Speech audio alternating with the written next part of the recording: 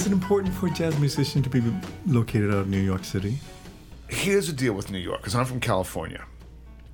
In New York, every gig is a matter of life and death. Explain that. Well, it's really competitive here. And especially when there was like, I caught the end of the music business as it existed in New York, not forever, but from the early 40s when there was NBC staff, CBS staff, ABC staff. So you had all these staff orchestras, and you had the hotels that had jazz. So the big bands were every hotel had a big band, as well as the clubs like Cotton Club and so.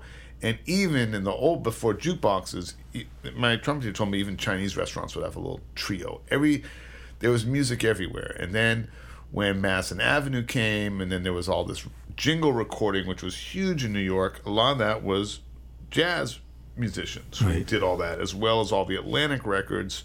So you were walking into a town where if you were going to come to New York, there's a certain pedagogy. Is it pedagogy or pedagogy? Pedagogy. I've heard both. Which one? I think it's pedagogy, but it is. It's pedagogy. There's a certain pedagogy to the New York way of playing, which came from a combination of, orchestral music, concert band music, and big band music. And it was all about being able to blend, having a certain uniformity of sound so you could go into any situation and be able to play. So it was a certain way of playing your instrument that was very, very high level. Now you go to some other places, like I'm from California, gig's a gig. Everyone's having a good time. They don't care, But in New York, you don't know who's there. You don't know where that gig's going to lead. So every single gig was like kind of the gig. Even if it was like a real small gig, it felt like there was no such thing as a small gig. It felt like every gig could have been like the biggest gig of your life. Even if it was a tiny little gig. Do you still treat it that way? Oh, yeah. Yeah. There are no there's not like tourist gigs here. Like every gig is life or death. Yeah, you're just doing it all like it could be your last gig. You know what I'm saying? You go to other places, it's like a little bar gig. Like I never did little bar gigs or like cruise ships or little just playing for people.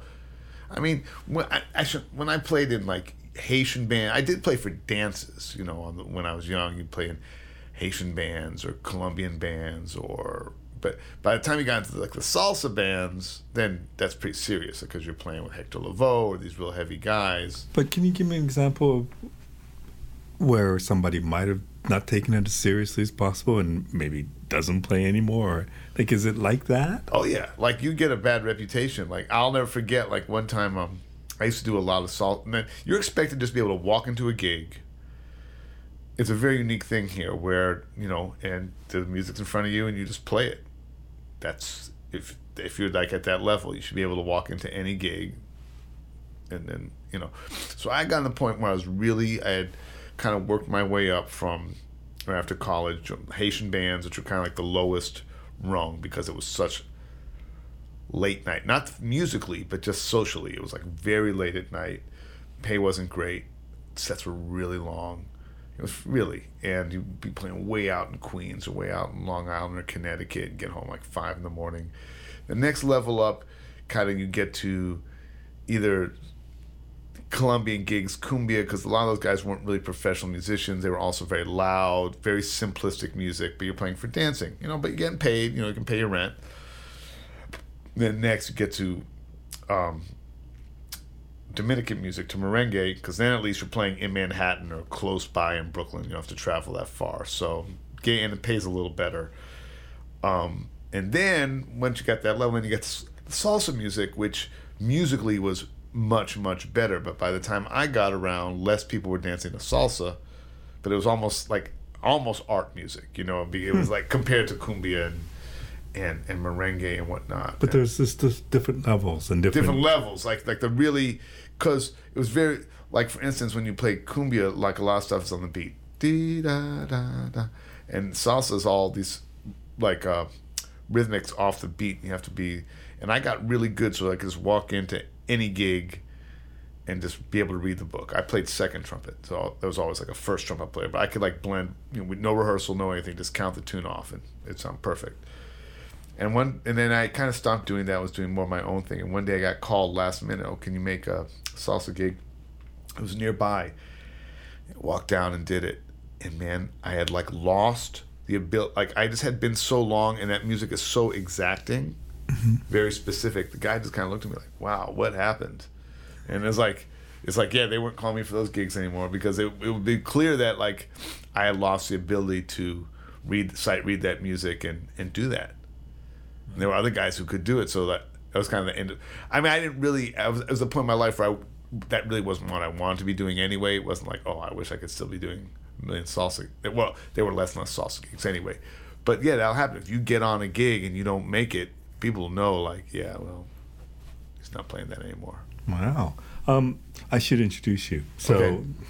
I'm in a hotel room in New York City with Stephen Bernstein. Is that the correct pronunciation? That's correct pronunciation. A jazz musician who I got to see about 2 months ago in Toronto, and you were playing with Henry Butler and your Hot Nine band. And Our Hot Nine band. well, for me, it's yours. Okay. Both of yours, I guess. But it was, I've worked with Henry, and Henry's part of this podcast series as well. But I couldn't, as my wife said, I couldn't. You basically had the attention of most of the audience members. I think there was something about you on stage that just was mesmerizing. And and this is something, you have this killer band. You have Henry Butler, who's just off to the side wailing away, who's a musical genius, and then you have everybody else who I presume are top-notch musicians. Oh yeah. And yet the focus tends to go to you, because you just seem to have this passion for music that just oozes off the stage. Oh, that's nice to hear. Thank you. But I don't know if to me, it just seems like there's something about the way you lead the band. And I was curious as to see how it worked, because I presume that some things are charted, but I think a lot of the solos must be off the cuff, improv, right? Yeah. There's a lot, and then there's a lot of stuff that are just hand signals and cues that aren't charted. I mean, a lot's charted, but I like to leave room in my arrangements for things to happen organically. So I've developed a way of arranging, like many people who write things out. It's the whole thing is written out, and I'm very comfortable with having sections where we don't. And I like having the unknown. To me, mystery is a very important part of music. So I like having sections where there's some mystery, because it keeps everybody on their toes. Everyone has to be listening to figure out what's going to happen. That's a huge part of jazz, is it not? Well, I think to me that is jazz. That's what jazz is. That's the difference between jazz music and rock. Because to me, like, anything can be jazz. You could even have some kind of music that has like what we call rock beats, and it would be jazz. But the difference is, if you go to a U2 show, it's going to be the same all the time. That's what they do. Or even a Bruce Springsteen show, it seems like it's very informal, but it's all worked out. That's basically how rock musicians work, because that's their tradition. You have the song, but with jazz, we like to have the whole idea, to me at least, is that it's about the moment. We have the songs and we have the form, but then the idea is we're playing off the audience and each other. So a different audience creates a different room, in a different environment, creates a different experience for us. But I also see, it's a mixture too, because you obviously work with charts. Oh yeah. And then I'm sure that there are moments when you're seeing, you're one of the musicians go somewhere and you just tell them to keep going. Yeah. Or when we listen to Henry a lot too. It's very interesting. The band is built around Henry. Right. And the idea is Henry should be able to go wherever he wants to go, and we can like go there with him. And then there's these places where we all come together. Right. And then, so there are times when Henry's going off, and there's times where we're going off, and then there's times where we're all together. So there's different things that can be happening.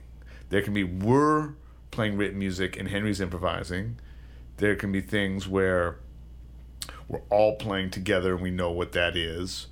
Or there's things where we're all improvising.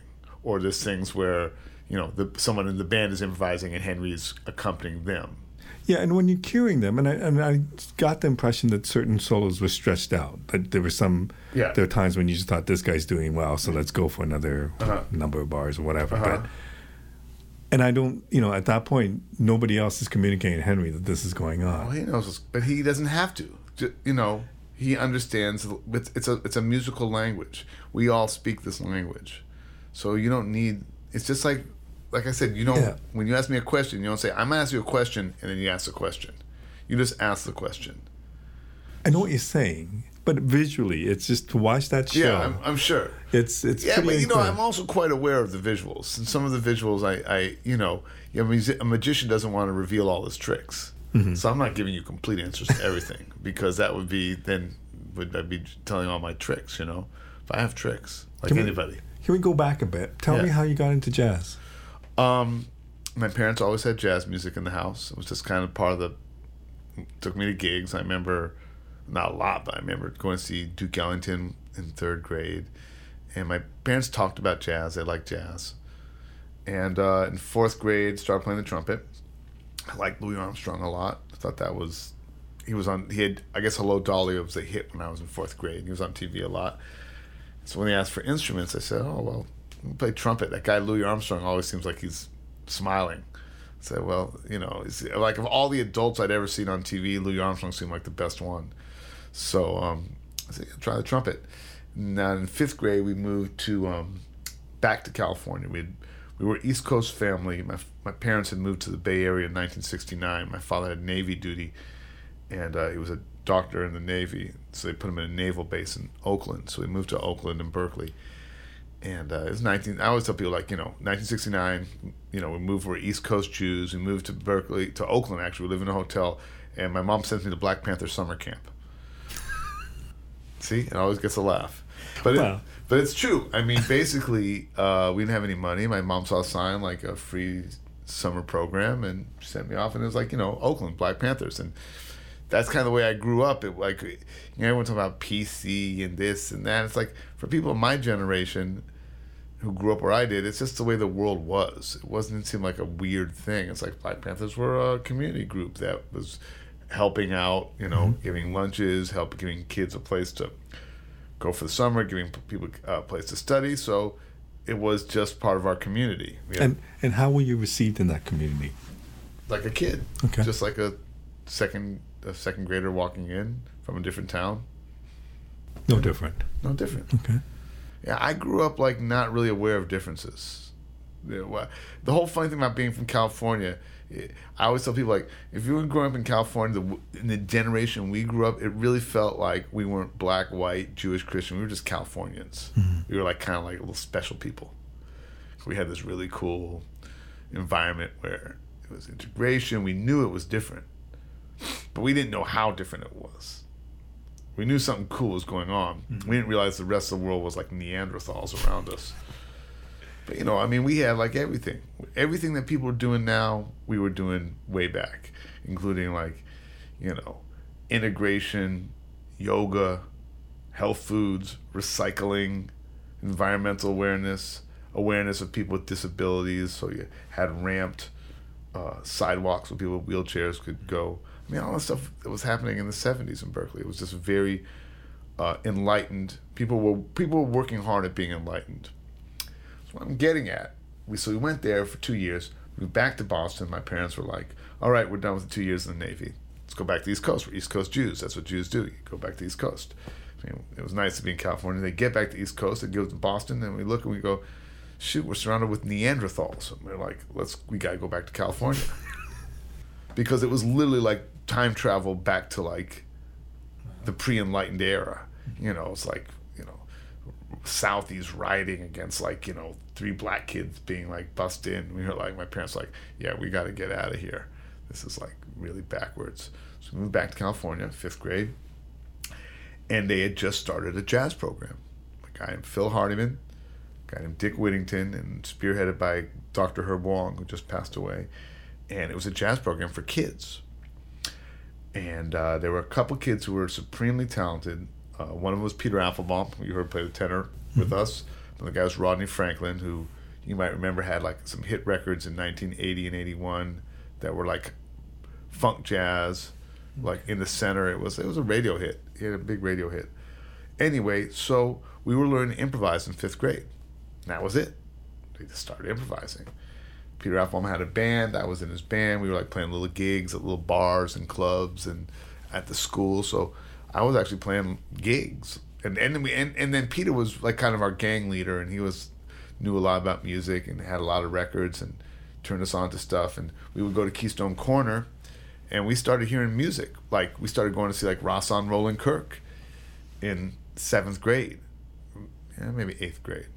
But we were going to clubs here in the. But music was really happening around there in San Francisco. Well, it had one club, that Keystone Corner. I mean, I miss like that post-beatnik Black Hawk and all that stuff, But there was a club called Keystone Corner. Well, there was always the great hippie stuff that was going on. Right. You had the Grateful Dead and Sons of Champlin, Quicksilver Messenger Service, Sly and the Family Stone. Now, was there any influence in that? Like, was there any attraction to that kind of music for you? Sly, maybe my biggest influence after Duke Ellington. And you hear a lot of Sly in my music. You don't know you're hearing it. But Sly was like my biggest. I mean, Sly was always in the air when I was a kid. It was like that music was on the radio. It was coming out of cars. It was coming out of my neighbor's house. And I think my 2 greatest influences are Duke Ellington and Sly. So, but we got really into then the music of that time was, the Art Ensemble, Cecil Taylor, and it's funny talking about blues, though, because I was thinking about the style I play. Like, when we were taught to play, basically, we learned to play blues. And that's kind of what I can play. I mean, I've learned to play all kinds of stuff, but basically what I really know how to do is play blues. Well, tell me about the connection between jazz and blues. I mean, you're a jazz musician, so tell me what blues means to you and how it influences jazz. Here's the deal. It's a tree, right? And blues are like the rhythms of Africa, and the blues are at the roots of that tree. Mm-hmm. So jazz is up in one of the high branches, and the more modern the jazz is, the kind of more complex, it's a higher and higher branch. So you have early jazz, which is very close to the roots of the blues. So, Hot Lips Page and Count Basie, all that Kansas City music, is very much of the blues. They would also be playing what people now call Tin Pan Alley songs. They're playing songs like Pennies from Heaven and, whatever you want to say, like Slow Boat to China, these kind of songs. Mm-hmm. But they were putting that bluesy feel on them. And then in Harlem, a lot of that music was like also blues, but kind of in a faster dance tempo, and mixed with like the New Orleans is a very specific branch too, so that's also in that tree. A different branch. But really at the bottom, it's like kind of like blues and the African rhythms are at the bottom. So I played for years with Levon Helm. Now, Levon did not want to hear anything from the higher branches. That was not his thing. He wanted it all to be about the blues. And so it's always about melody and rhythm and blues. That's all he wanted to hear. But I always said, like, if you're a jazz musician, of course you can play the blues because that's your root in your root. But if you're a blues musician, and you understand it.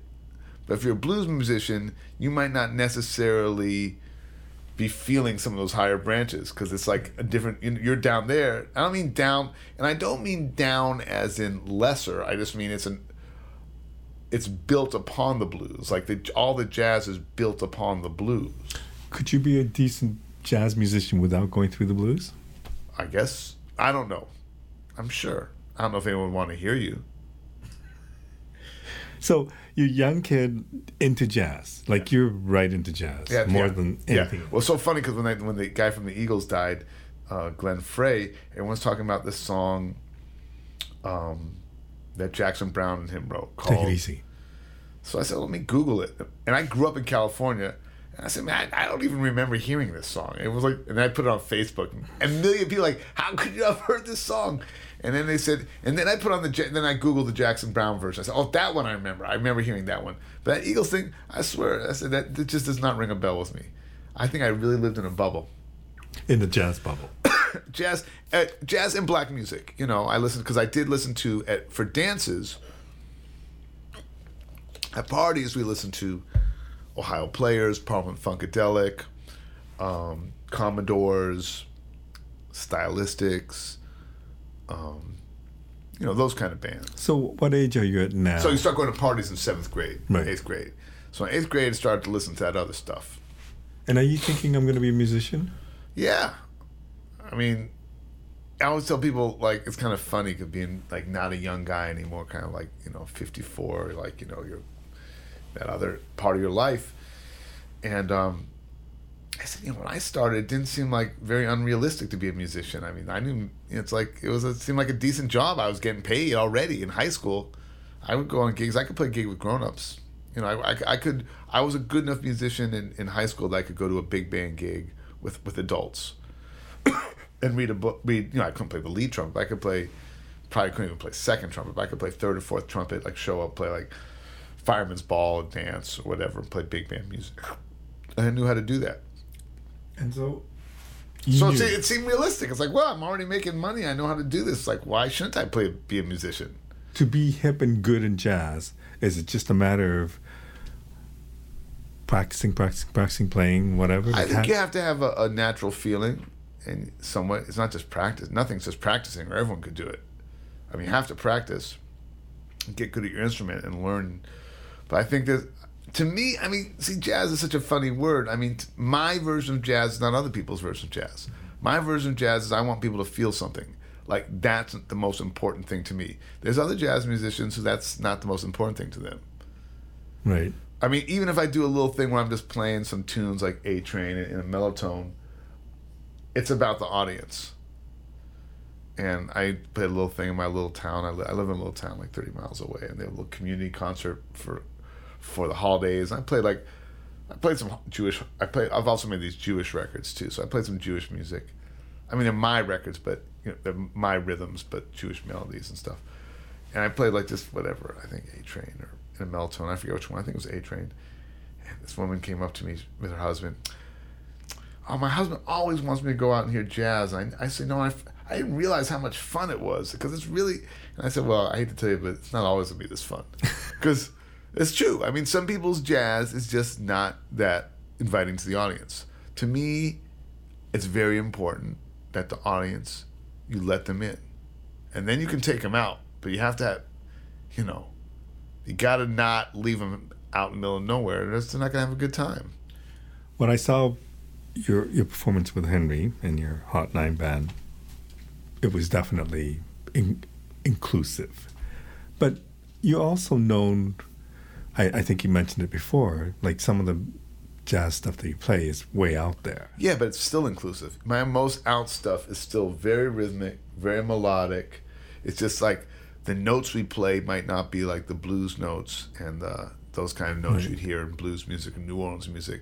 We might be playing notes that just a little more from outer space.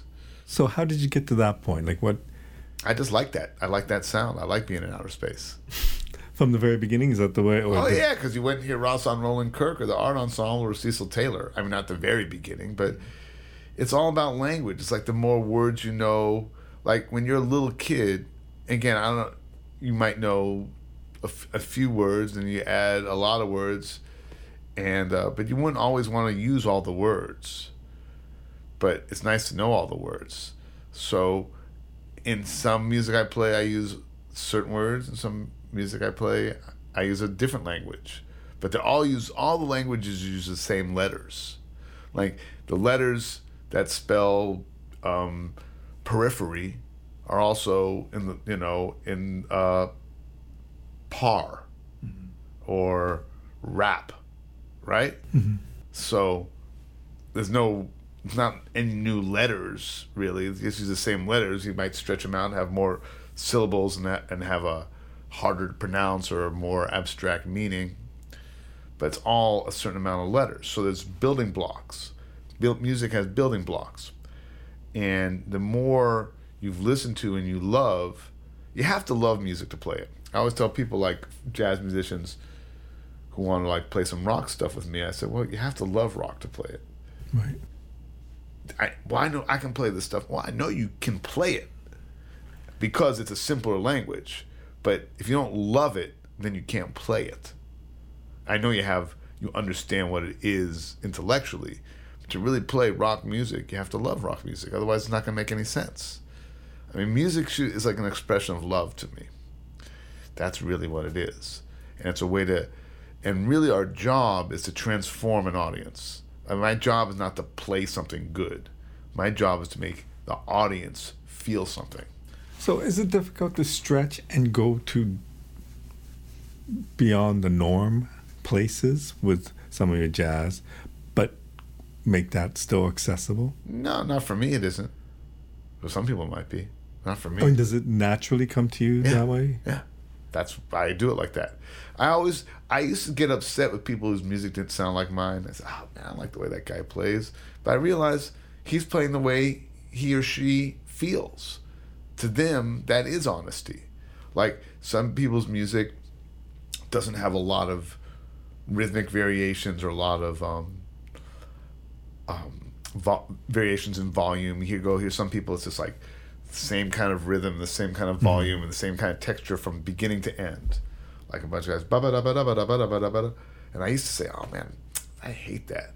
And I hate that because it's not very good to me. But I realized that person, that's the music they love. That's why they're playing that.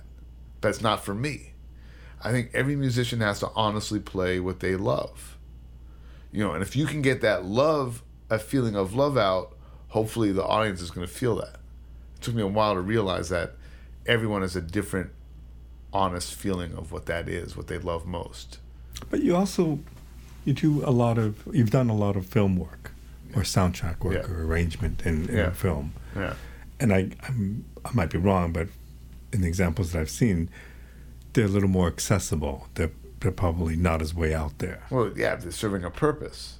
Right. So is that obviously it's a different discipline, but when you get hired to do that, is the approach any different? No.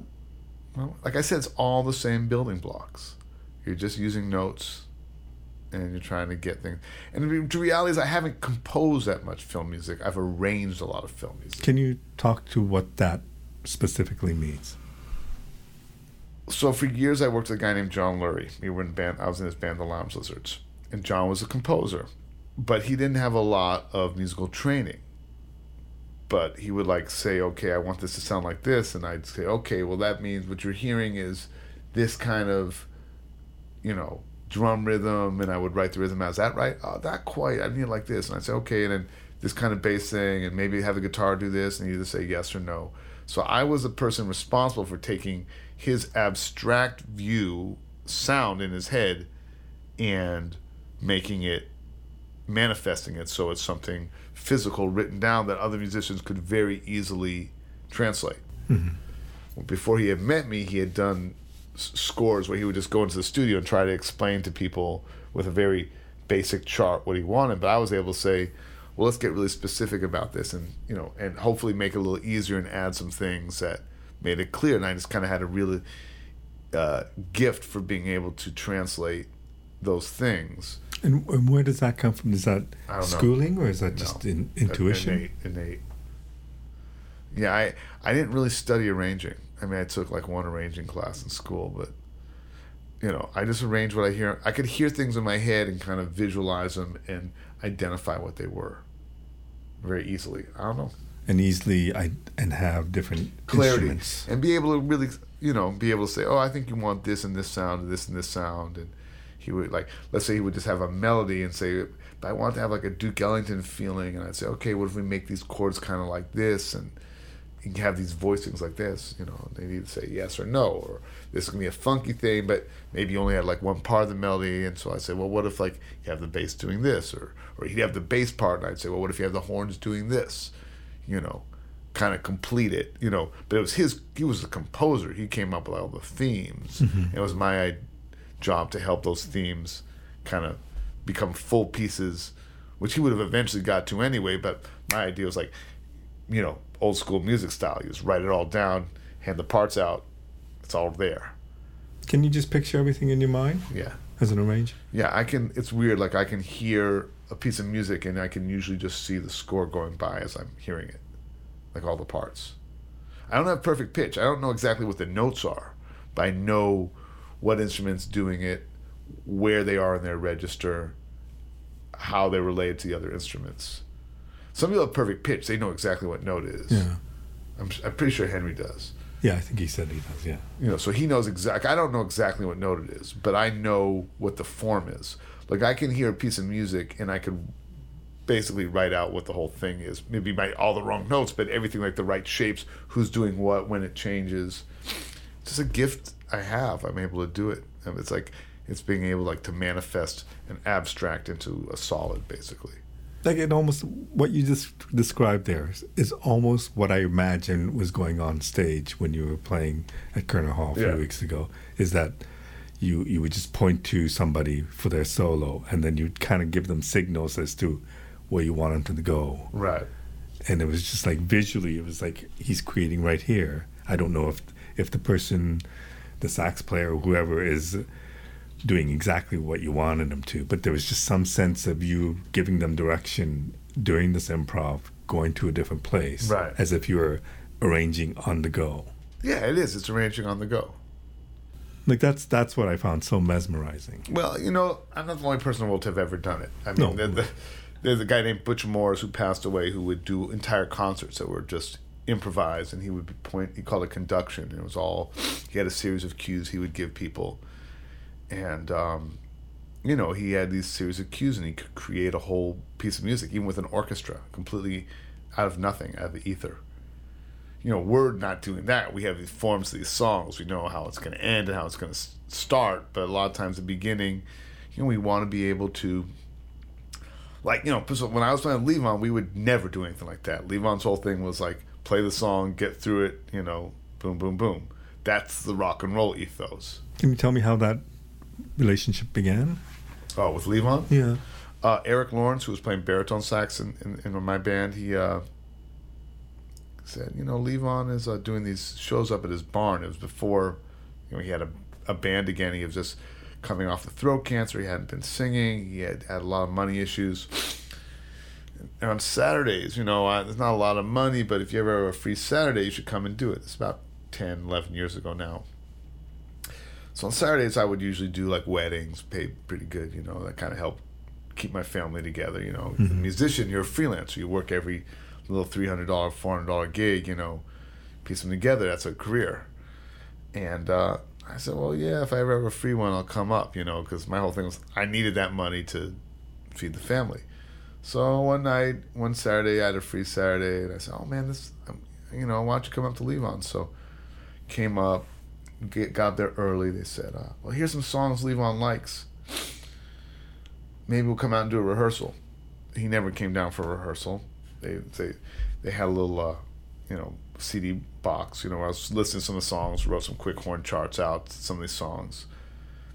I told Eric, I said, look, one thing I hate, and this happens a lot on weddings, is like someone comes up with like a bastardization of like some horn part from an R&B tune, and then the other person doesn't quite know it, and they're trying to play it together, and the first person doesn't even know it, and the second person doesn't know it even less. It just sounds horrible, It just sounds so bad. And I said, look, do not play what I'm playing. I don't want, I know you could I could do it. I said, no. Now here's the deal. I'll play my part, and you play your part. It'll sound much better than you trying to play my part and not doing it correctly, since we don't know what it is. So I'll play a trumpet part, and you play a saxophone part. And people usually don't do those kind of things, but this is kind of like how my mind likes to work. We played the first set. We sat in a few songs with the band Ola Bell, and then Levon came out. I'd never met him. He just sat behind the drums, looked at me, I looked at him, and we just started playing. And it sounded perfect. Like, if you play like that, there aren't any wrong notes. If you're listening, if I'm listening to Levon's drumming, and I'm reacting with like what I think a trumpet should do, and the saxophone's reacting what I think the saxophone should do, and we're both reacting honestly to the music, it's going to sound like a big band. He was like, man, how'd you guys do that? Or actually his daughter said to Levon, she said, how'd those guys do it? And Levon said, because that's what they do. And that was it. I was just in this band. Like, no one ever asked me. I kept getting the call. After that first time, it was like I was in the band. And slowly this thing built. He started to sing again. And he had sung some backgrounds. He suddenly started to sing lead. Then he had never wanted to do tunes by the band, because the whole thing with him and Robbie. Then it was like suddenly people were coming and spending money, and Jimmy Vivino at the time was leading the band, and Jimmy said, Lee, people are spending $75. You gotta sing the weight at least, Right. So we started like bringing in band tunes, and Larry Campbell came, and he got off the road with Dylan. Then we had 2 band leaders, Jimmy and Larry. It got bigger and better. Larry had started to do some stuff with Phil Lesh. Phil was like, hey, why don't you bring the band out and open for us? And that was our first road stuff. Levon was really nervous about it. Started going on the road. Then he gets the first record out, gets a Grammy, to a giant show at the Beacon Theater, like it's Levon's big return. He's singing, he's got a full band.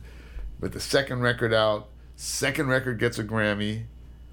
Third record out, third record gets a Grammy.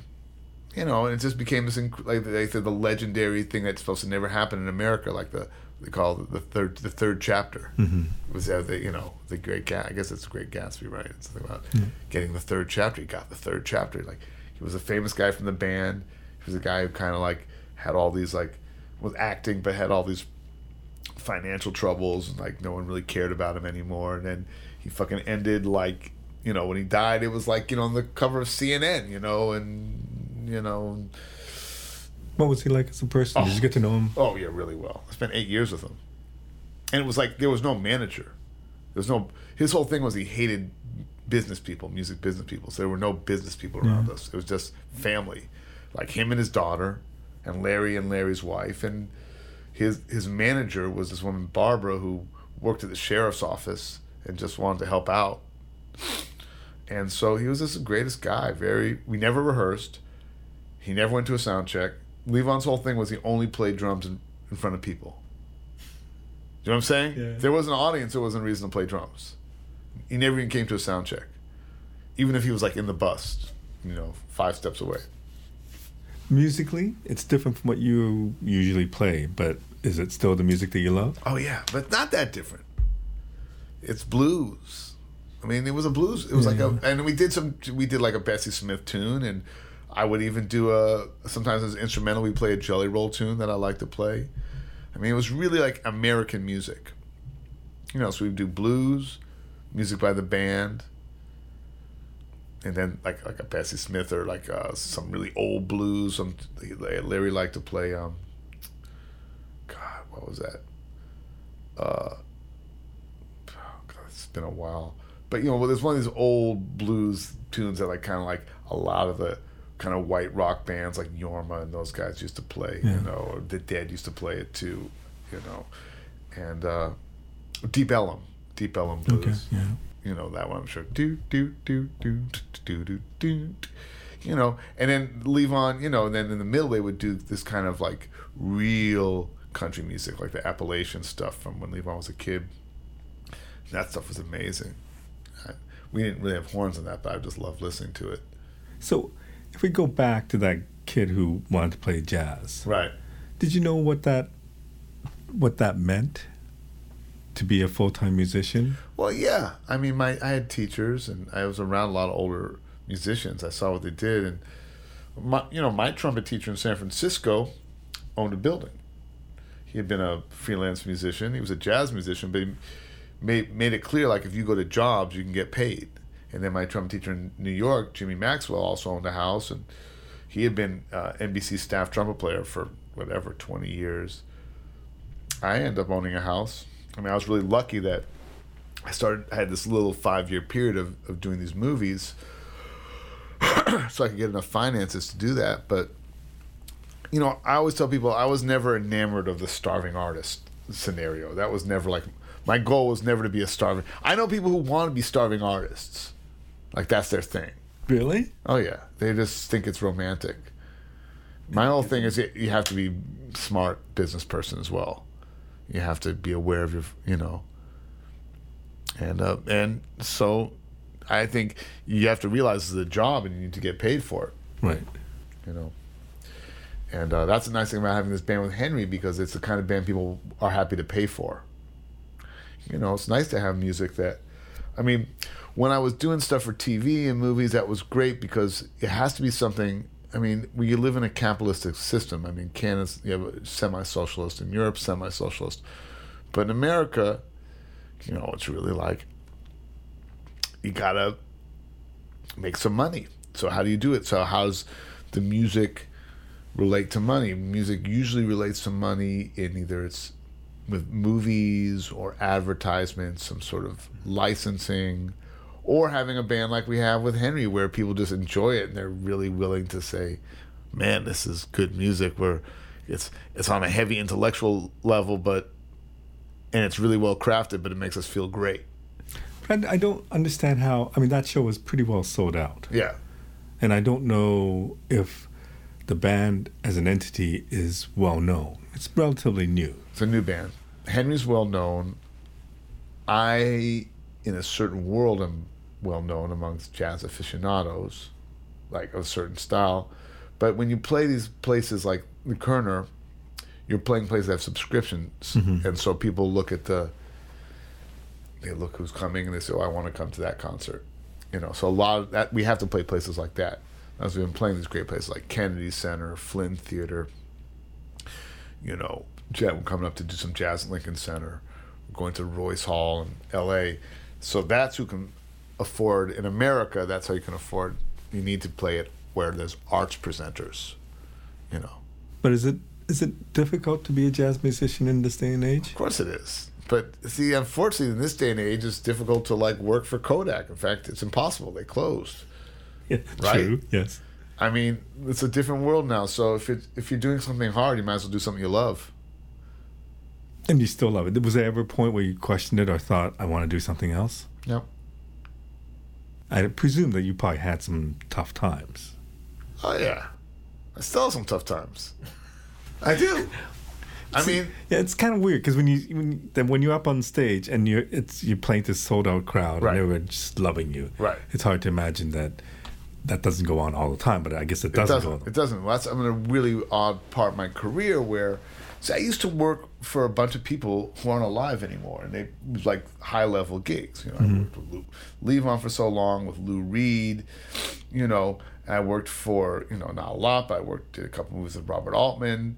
You know, like very high level people. These people aren't on the planet anymore. And there's a younger group of people who might not either be aware of me or the way I make music doesn't relate to them as much as younger people.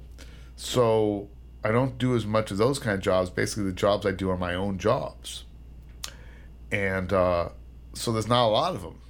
There's just not. I mean, how many Kerner Halls are there? Mm-hmm. How many Jazz Lincoln Centers are there? It's not a lot. So, you know, but on the other hand, every gig I do, or most gigs I do, are at this very high level now. But, you know, I'm just one of these guys, like I never really had I've never really personally had a manager. I mean, there's small periods of my life. And there's certain people who in their careers, almost everyone who has a really, really successful career, I think 90+% of them have had great managers from early on. And I've always been kind of a laid-back guy, and I just kind of never dealt with that. You know, I was like, it's just easier to do stuff myself and keep life simple. Mm-hmm. But in the long run, you know, it kind of hampers your ability to exist at in this higher level of the business. But I wonder, I mean, it just, when you look at your bio and you look at all the arrangements you've done for documentaries and for movies and stuff, and you've worked with Levon, obviously you're really good at what you do. And these opportunities have happened for a reason. Yeah. You know, and I don't know how they happen. Like the Levon thing just seemed to be... Almost everything happens because you have your eyes open. In my life. Like, it's not a lot. Like I said, I've never been even though I've been very try to be smart about business, I've never been business oriented. I kind of just do what's in front of me. Mm-hmm. That's how I've led my life. My whole thing was, you know, I'm kind of from the hippie generation. Like, you know, I don't want to stab anyone in the back. I don't want to take anyone's gig. I don't want to be mean to anybody. Right. I just want to, like, you know, play music. It's not an easy career. I mean, because I always laugh. I was tell people, like, look, I'm 54 years old, raised 2 kids, you know, I never had a job. Well. But I worked more than anyone you know, I mean, and there was a period, of course, and musicians, you know, it's interesting because people talk about this idea of, like, middle-aged slump. And I figured, well, it's never going to happen to someone like me because I'm not someone who was ever on a major label. I'm all like do it yourself. But there is not a slump because the reality is I'm playing bigger gigs than I've ever played now. Because I was always like working for other people and my own things were always very do-it-yourself, smaller things. But there's just less work right now. And again, I'm not complaining about it. You just ask me about this stuff, and I'm happy that the work I do is the work I really love now. It's like when I play with the Hot Nine, this is like the best gigs you can get in the world, basically. Unless you're like, whatever, Herbie Hancock. Right. And so how do you spread that word? Like, how do you get it? Because obviously you deliver, and obviously the crowds love you when they see you. Yeah. So it's just a matter of making sure you get out there and play more. Right. And we have management for that band. I mean, Henry and I, when we first talked about getting this band together, I said, Henry, I've been self-managed basically my whole career, but this project we have to have a manager. There's no way. It's like 10 because the level, I mean, for a long time I just worked. It'd be like literally just like a promoter would email me or call me up like, well, what do you want to do? And I'd say, oh, okay. Do you have this much money? Oh, no. Okay, that much money? Okay, I'll do it. Right. Or I can't do it. But usually because it's just me, I'd say, yeah, that's how much money you have? Like, I'm not like some like sharp business person. I'd be like, okay, I'll figure out a way to make it work. And I would. And I did like a lot of things that like other people couldn't manage to do just by saying, yeah, I'll figure out a way to make that work. Like, Well, there's always that if you don't do it, you don't get anything. Right. Right? And it's always a struggle to figure out which way. It's like I've taken bands from Mexico a lot, Russia. Yeah, I'll figure out a way to make it work. Yeah. And how do you find when you play jazz to all over the world, it's accepted, and it could be any music, but music seems to transcend languages and culture and whatever. Right. Like, what's it like for you to play to Russians who have no idea who you are and well, my experiences in Russia were both really odd. One was like I had I've played in Russia twice. Both times I was there for 2 days.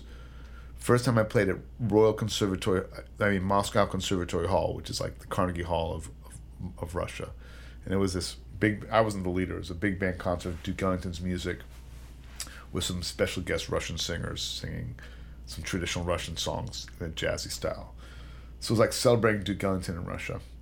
And the second time, and literally we got off the plane, they said, we have to go to a TV station right now and do a TV broadcast. And it was like walking into like some 50s like bizarre Soviet, because and it was interesting because I was a side man and it was a big band, and most of these guys had traveled a lot. So like the first thing I did was like exchange money, so I had money in my pocket, and these guys were all starving, and like I found there was a commissary, and I was like, all right, let me get a water and a beer and some chocolate and some nuts. And guys like, how do you do that? I'm like, because man, I've been on the road a long time. I like get some money and get some food.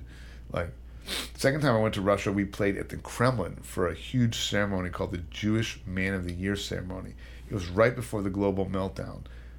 So there was so much money in Russia right then, the oligarch beginning of all the oil money, and they brought out a different 9-piece band I had to play one 10-minute song.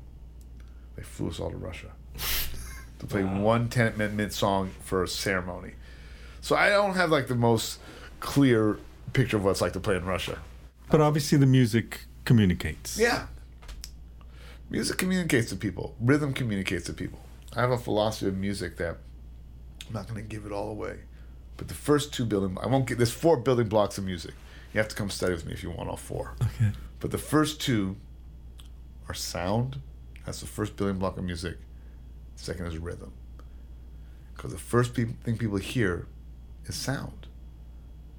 And the second thing they do is they feel the rhythm. So if you have a good sound and good rhythm, people automatically, you already won. And then there's the other 2 we won't know about. Oh, no, I'm not going to give them away. It's like, got to buy the book. Tell me about Sex Mob. 20 years, this band, and this band started just kind of like on a whim to, I played an instrument called the slide trumpet as well as the regular trumpet, and I've been playing for a long time. Can you explain what the slide Instead of having valves like a trumpet does. It has a slide like a trombone does. Which is not that common. No, but they've been around forever. There's a very famous picture of Louis Armstrong playing one that you'll often see in little history books or books about Louis Armstrong. They've been around since the turn of the century. They were kind of used as as best I can tell, because I talked to a bunch of historians going, well, okay, there's pictures of slide trumpets. I have slide trumpets going back from the 20s. I have some from the 30s, from the 40s. They obviously manufactured them. The best we can figure out is that they were made as novelty instruments because they were made to look like a small trombone. Like, so if the circus was in town, they'd pull it out and play a little funny song on it. I kind of think, because I was like, talked to a brass historian, I was like, why'd they make all these slide trumpets if there's no slide trumpet music? I mean, it's not like they had to build them for a reason. It's not like, there's a lot of them. Not a lot, but there's, right. They made them. They were made. They were manufactured. So why were they manufactured if they're not on records? But it is, especially the one I use, because I have a bunch of them. I have one that's actually more like, sounds like a regular trumpet. I always tell people, this instrument I have wasn't built to blend with other instruments. It's just what it is. So like a clarinet is a clarinet. They worked on it for a long time. A saxophone's a saxophone. They did a lot of experimentation. A trumpet, and the whole idea was a saxophone could blend with a trumpet could blend with a violin, a flute could blend with a sax, a flute could blend with a trumpet. So all these instruments were built so they could blend with each other. Mm-hmm. Slide trumpet was just built. So it's just kind of its own beast. It's kind of like the X-Men. It's like, it's like, looks like regular, but it's not really regular. So is that the focus of Saxophone? Yeah, so the idea was, I said, what if I put together a band and I didn't bring a regular trumpet, I only played a slide trumpet. So I could figure out, what can this instrument do? And it forced me, because that was the idea. That was there was no premise other than, I'm going to start a band where I only play slide trumpet. And we had this every Thursday night gig at the Knitting Factory. So it was 20 years ago, 1990, late 94, early 95. And I didn't really like music. It was kind of groovy, kind of modern, avant-garde, with beats and this and that. And then I just started getting into film music. And so I said, oh man, it was a cool little James Bond cue. I've been listening to a lot of records, like these, score records of the scores. You go, mm-hmm. Came to these record store, and there was a little cue I really liked. I said, let me write this cue out. We'll play it, because it was kind of very vampy and groovy. And in the middle, it went to the James Bond theme. But after kind of this whole, it was called Bond with Bongos, and it had this very Latin kind of feeling at the beginning and the end. I said, well, this is kind of cool. So we're doing it, and then we're at the bar. This gig went from 11 to 2. So I was, after midnight, everyone's been drinking and smoking and feeling good. And man, we're doing the little vamp, and suddenly and the crowd excuse my language, the crowd erupts. Now, nothing we had played really changed. We're playing the same sounds and the same instruments. What's changed? We're playing the same rhythms. The melody's changed. We're playing a melody that everyone recognized. And it was one of these eureka moments, you can play the exact same rhythm and the exact same sound, but you play a melody that everybody knows, and it's a huge payoff to them. So I started building a band around that idea, let's keep playing melodies people know, because we're gonna draw them in. So whatever, we're gonna play a Prince tune and an ABBA tune and a Rolling Stones tune. And then it developed, eventually we did a whole record of just James Bond themes. The last record was all Fellini music. The idea, here's a band that can take any kind of music, but we have our own rhythms and our own sound. And there's also been 3 records of all original music too. Our new records have been all original music. But people really enjoy, I've noticed people really like to hear a melody they know. Mm-hmm. And that's what Saxophone was about. And this band's been touring for a while. 20 years. Same 4 guys. And how active are you at this point? Basically we do 1 or 2 European tours a year, some concerts, some U.S. tour. I don't think we've done a U.S. For a while, we toured U.S. a lot. Eventually, I was like, you know what? it's not like it used to be like, oh, we're gonna be like really famous and successful and make a lot of money and stuff. Then you gotta be like, well, that's probably not gonna happen. But it's a great band, so when there's money, we'll do it. When there's not, we'll do other things. Was fame ever a motivation in your career? Well, yeah, because you want to get paid. No, but not just getting paid, but fame, like something beyond. Well, the good thing about being famous is that then you can charge more money and then you can get paid. Mm-hmm. But I think being famous for being famous' sake was never. Being famous so I could pay the bills is a good thing. Yes, for sure. That's why I'm doing this podcast, because I think you're going to push me over the edge. You don't know about my podcast, do you? But I do appreciate you taking the time to do this. But no, I mean, that's, the idea is if people know who you are, more chance of people going to come and hear you play. And then, So do you have a philosophy? Would that be one of them? Of I have a lot of philosophy. I have a whole book of philosophy that will come out. Yeah, I have a very well thought out philosophy. But like if I was a young musician coming to you and saying, give me some advice, what would you say? Play with your friends. Play with your friends. Don't worry. Like I said, I came at the tail end of the music industry. And it used to be you played with older people. You got on as a sub. There was so much work. God, there was too much work. So if you had someone who was like your benefactor, he'd say, oh, I can't make this gig. Make Friday for me. Or listen, I have a recording, but then I got another recording, so you can come and make the last 15 minutes for my recording, or can you make the first 15 minutes as the recording because I'm going to be late. That's what it was like in New York. There was that much work. Mm-hmm. And that's how you would get work. I mean, it was how I got work at the beginning. Call up drum player. It's like, oh, I double booked for Saturday. Which one do I want to do? Like I got to play with Brother Jack McDuff a few times. Great organ player, played up in Harlem, like legendary. And to be honest, it was Chris Albert it was his gig, and then the next guy they called was Chris Bodie. This was before Chris became famous. But he was just a trumpeter back then. And after that, we'd go to a guy named Jim O'Connor, and then Jim would call me. I was like fourth, fifth down the line. But that's how it would work, And then, well, can you do it? No. Can you do it? No. Then Jim would say I can do it. And then Jim would be like, oh, well, I got a wedding that pays $200 more. Will you do it? And I said, oh yeah. That's how you would work. But I started hanging out with my friends. So you also like hang out, people play your own instrument. So, but there's not that much work anymore. So it's better if you're a trumpet player and you have a friend who's a drummer, and a friend who's a keyboard player, and a friend who's a composer, and maybe a friend who's a visual artist, and a friend who's a playwright, and a friend who's a poet. That's who you should be hanging with. And you guys come up with each other. And when your friend who's a composer finally gets like a little score writing for a documentary, he calls you up and says, oh man, I got my first score, come and play. And you want to write a song and your friend's a poet, you say, hey, can you got some words? And you have a friend who's a visual artist and he says, man, I have an opening at a gallery, do you want to like play at the opening? You have a friend who's a choreographer, and they're like, oh. So you build your own community. Mm-hmm. And I think I was like all those guys on stage in the Hot Nine, some of them go back 40 years with me. Peter Applebaum and I have been playing together for 40 years. The clarinet player and I have been playing together over 30 years. The bass player and the trombone player go about 25 years. So, that's long community. We all came up together. So not really knowing much about the jazz scene and the jazz world in the United States, what is it like? What's the state of the jazz industry right now? Well, there is no industry, unless what you make of it. I mean, no one buys records. I mean, we were very lucky to put a record out on Impulse. Not lucky. Impulse was lucky to have us, mm-hmm. But it was good. It was good timing on our part because they just started the label again and they had a budget.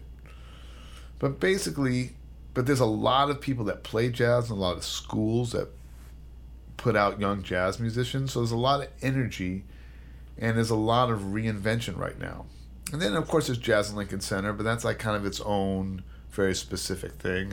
And there's jazz festivals throughout the country, right? Yeah, but a lot of jazz festivals don't have any jazz on them. Okay. I mean, some do. I'm not saying, but there's a lot of things that are called jazz festivals, and it's, whatever. It's R&B music and, And then clubs? Is there an infrastructure across? No. So it's either New York or LA or... LA doesn't really have any clubs. That's all. LA barely has any live music. They just started. It's a club called the Blue Whale, which people like kind of like built on almost like what we had in New York downtown scene. It's like very low key, non corporate, and there's been a lot of energy, a lot of young people coming to hear there. So when I was in New York, when I was like kind of first starting as a leader, we had the Knitting Factory and we had Tonic. We had two places that were very non corporate, run by people my age. So young people felt comfortable there. And it wasn't really expensive. The thing about going to hear jazz, like, the unfortunate thing is that it's expensive. So if you go like the Village Vanguard, it's like I think $25 to get in, maybe $30, and then you have to buy, maybe first drink, that includes the first drink maybe, but let's say you bring a date and people play for an hour, you just spent $60 minimum for an hour's worth of music. Not everyone has that, especially young people. Now you go to a place like the Jazz Standard, which is, you sit down and you have some food as well as play a gig. Two people could spend $100 for easily. Mm-hmm. Easily spend $100 for hear an hour's worth of music and eat dinner. But it means you have to have that kind of disposable income. Not everyone in America has that kind of income. So jazz has become music for people with disposable income. When we were playing places like the Knitting Factory and Tonic, you could just be a young person. It was cheap to get in, buy some Rolling Rocks or cheap beers. And it wasn't that expensive, and it wasn't like It wasn't like, oh, after an hour you left. You were there all night, so it was an all night experience. So I think that's one of the interesting things about going to hear jazz. So. But you're still passionate with your music. Yeah. I love music. And then what are you working on now? Well, I'm all the new Henry Butler. We're trying to get a new record out with Henry. I'm always writing new arrangements for that project. It's gonna be a new Sex Mob record I'm gonna record in 2 weeks of all original music. Putting that together. I have a new project I'm gonna be doing first concerts at the end of March, and I'm gonna record it after that. It's trumpet with 3 guitars, and it's very much like campfire music, but at the highest level, like very unscripted, but 3 of the greatest guitar players in the world from different styles. Dave Tronzo, slide guitar player, Larry Campbell from Levon's band, and every other band in the world, Bob Dylan and the Grateful Dead, and whatever, he plays with everybody. And he's a big producer. And then Steve Cardenas, who's one of the greatest jazz guitar players alive. And the idea is 5 original songs and 5 songs that mean a lot to me from composers I love. So the idea is a Monk tune, an Ellington tune, a band tune, a Grateful Dead tune, an Alan Toussaint tune, and then 5 originals. And the idea is to set it up like a campfire. Just got the guitars, and instead of a voice, it's the trumpet playing the melody. And it's something I've been dreaming about for a long time, so just had to manifest it. And none of the stuff has any labels behind it or anything. The Sex Bomb record, I think I'm just going to print it up myself. I actually could make more money if I just print it out myself and sell it at gigs. Well, the world's changed. What's that? The world has changed. Yeah. There's no record stores. Yeah. People are like, you want it, and you can have it up on Bandcamp and have digital copies. I'm so funny that I'm like, I don't even know if I want digital copies available. I almost feel like if you want this record, come to my gig and buy it from me. Well, I agree with that, because I personally would rather have the physical copy. But I think it's always good to make it available, because somebody in Japan might want to hear it. And if you don't play there, then that kind of. Yeah, they could write me and I could send them a copy. True. The thing is, once it's digital, then it's like all out there. Like I guess eventually someone might buy the record and put it up on the internet. But that's a lot more work than if it's on the internet. Someone downloads it and suddenly it's up there for free everywhere. Yeah. Would you put it on Spotify? No. Oh, nothing. I never Spotify. I don't own Spotify, and I would never put anything on Spotify. Putting something on Spotify is like basically like cutting off your leg at your knee and then just letting it bleed out. Literally, it's like it's just the end of. It's really helping destroy the music business. Mm-hmm. I agree. It's like basically, yeah. It's there's a lot of bad things about what's happening in the music industry, and that to me that's like the worst, one of the worst. The idea of music isn't worth anything. Mm-hmm. Can you imagine if there's a Spotify for plumbing, like you spent $5 a month, and like the plumber, anytime you need a plumber, you just call the guy up, or Spotify for like a bar, like you give the bar like $15 whenever you're thirsty. It's like, yeah, let me get some of that high end liquor, right? And then it's all the same. Like the idea is like it's all the music is the same. Like music that's recorded in a studio that costs a lot of money is the same as something that's recorded on someone's computer in their house. It's like saying you go to a bar and say, well, I gave my $15, and they say, well, you can get Rolling Rock. They say, no, I want that Japanese whiskey up there, and I want that's what I want. I've never heard it put that way. I never said it before. I never thought of it before. No, but it's great. I just thought of that right now, so I'm gonna have to remember I said that. Write it down. Well, we have it on tape now. Okay, but yeah, I mean, it's really bad. But you are keeping busy, and you seem to have a lot of interesting projects coming. Yeah. Oh, I'm always, it's about manifesting. Having a dream and manifesting it is really what's about at this point in my career. And you have to be. It's a little harder to manifest things out of nowhere than just get a call to show up and play. But that's what I'm doing. Yeah, I'm just, and I have a tour with this band I have with Billy Martin. I have a brass band. And the thing is, I have a lot of projects with people all over the world, and sometimes they're all working, and sometimes they're not working. Mm-hmm. So you can get really busy, crazy busy. Like it's been very interesting. Like not this year, last year, but for 2 years before, I was in Europe every month for probably for 24 months. No. Does it always guarantee that makes money though when you go to Europe? Oh yeah. Okay. Yeah. Good. Yeah. Because I hear about bands going there and not making money. That's not me. No. Good. Yeah, I don't do that. Well, it's a pleasure meeting you. Great meeting thank you so much for doing that. Awesome. Well, thank you for putting music out in the world. We need people like you who are passionate about it and love it and want to keep. Well, if you get a chance to see Steven, I mean, I know he's a killer player, but just watching him on stage is mesmerizing. Well, thank you, sir. Thank you. Awesome.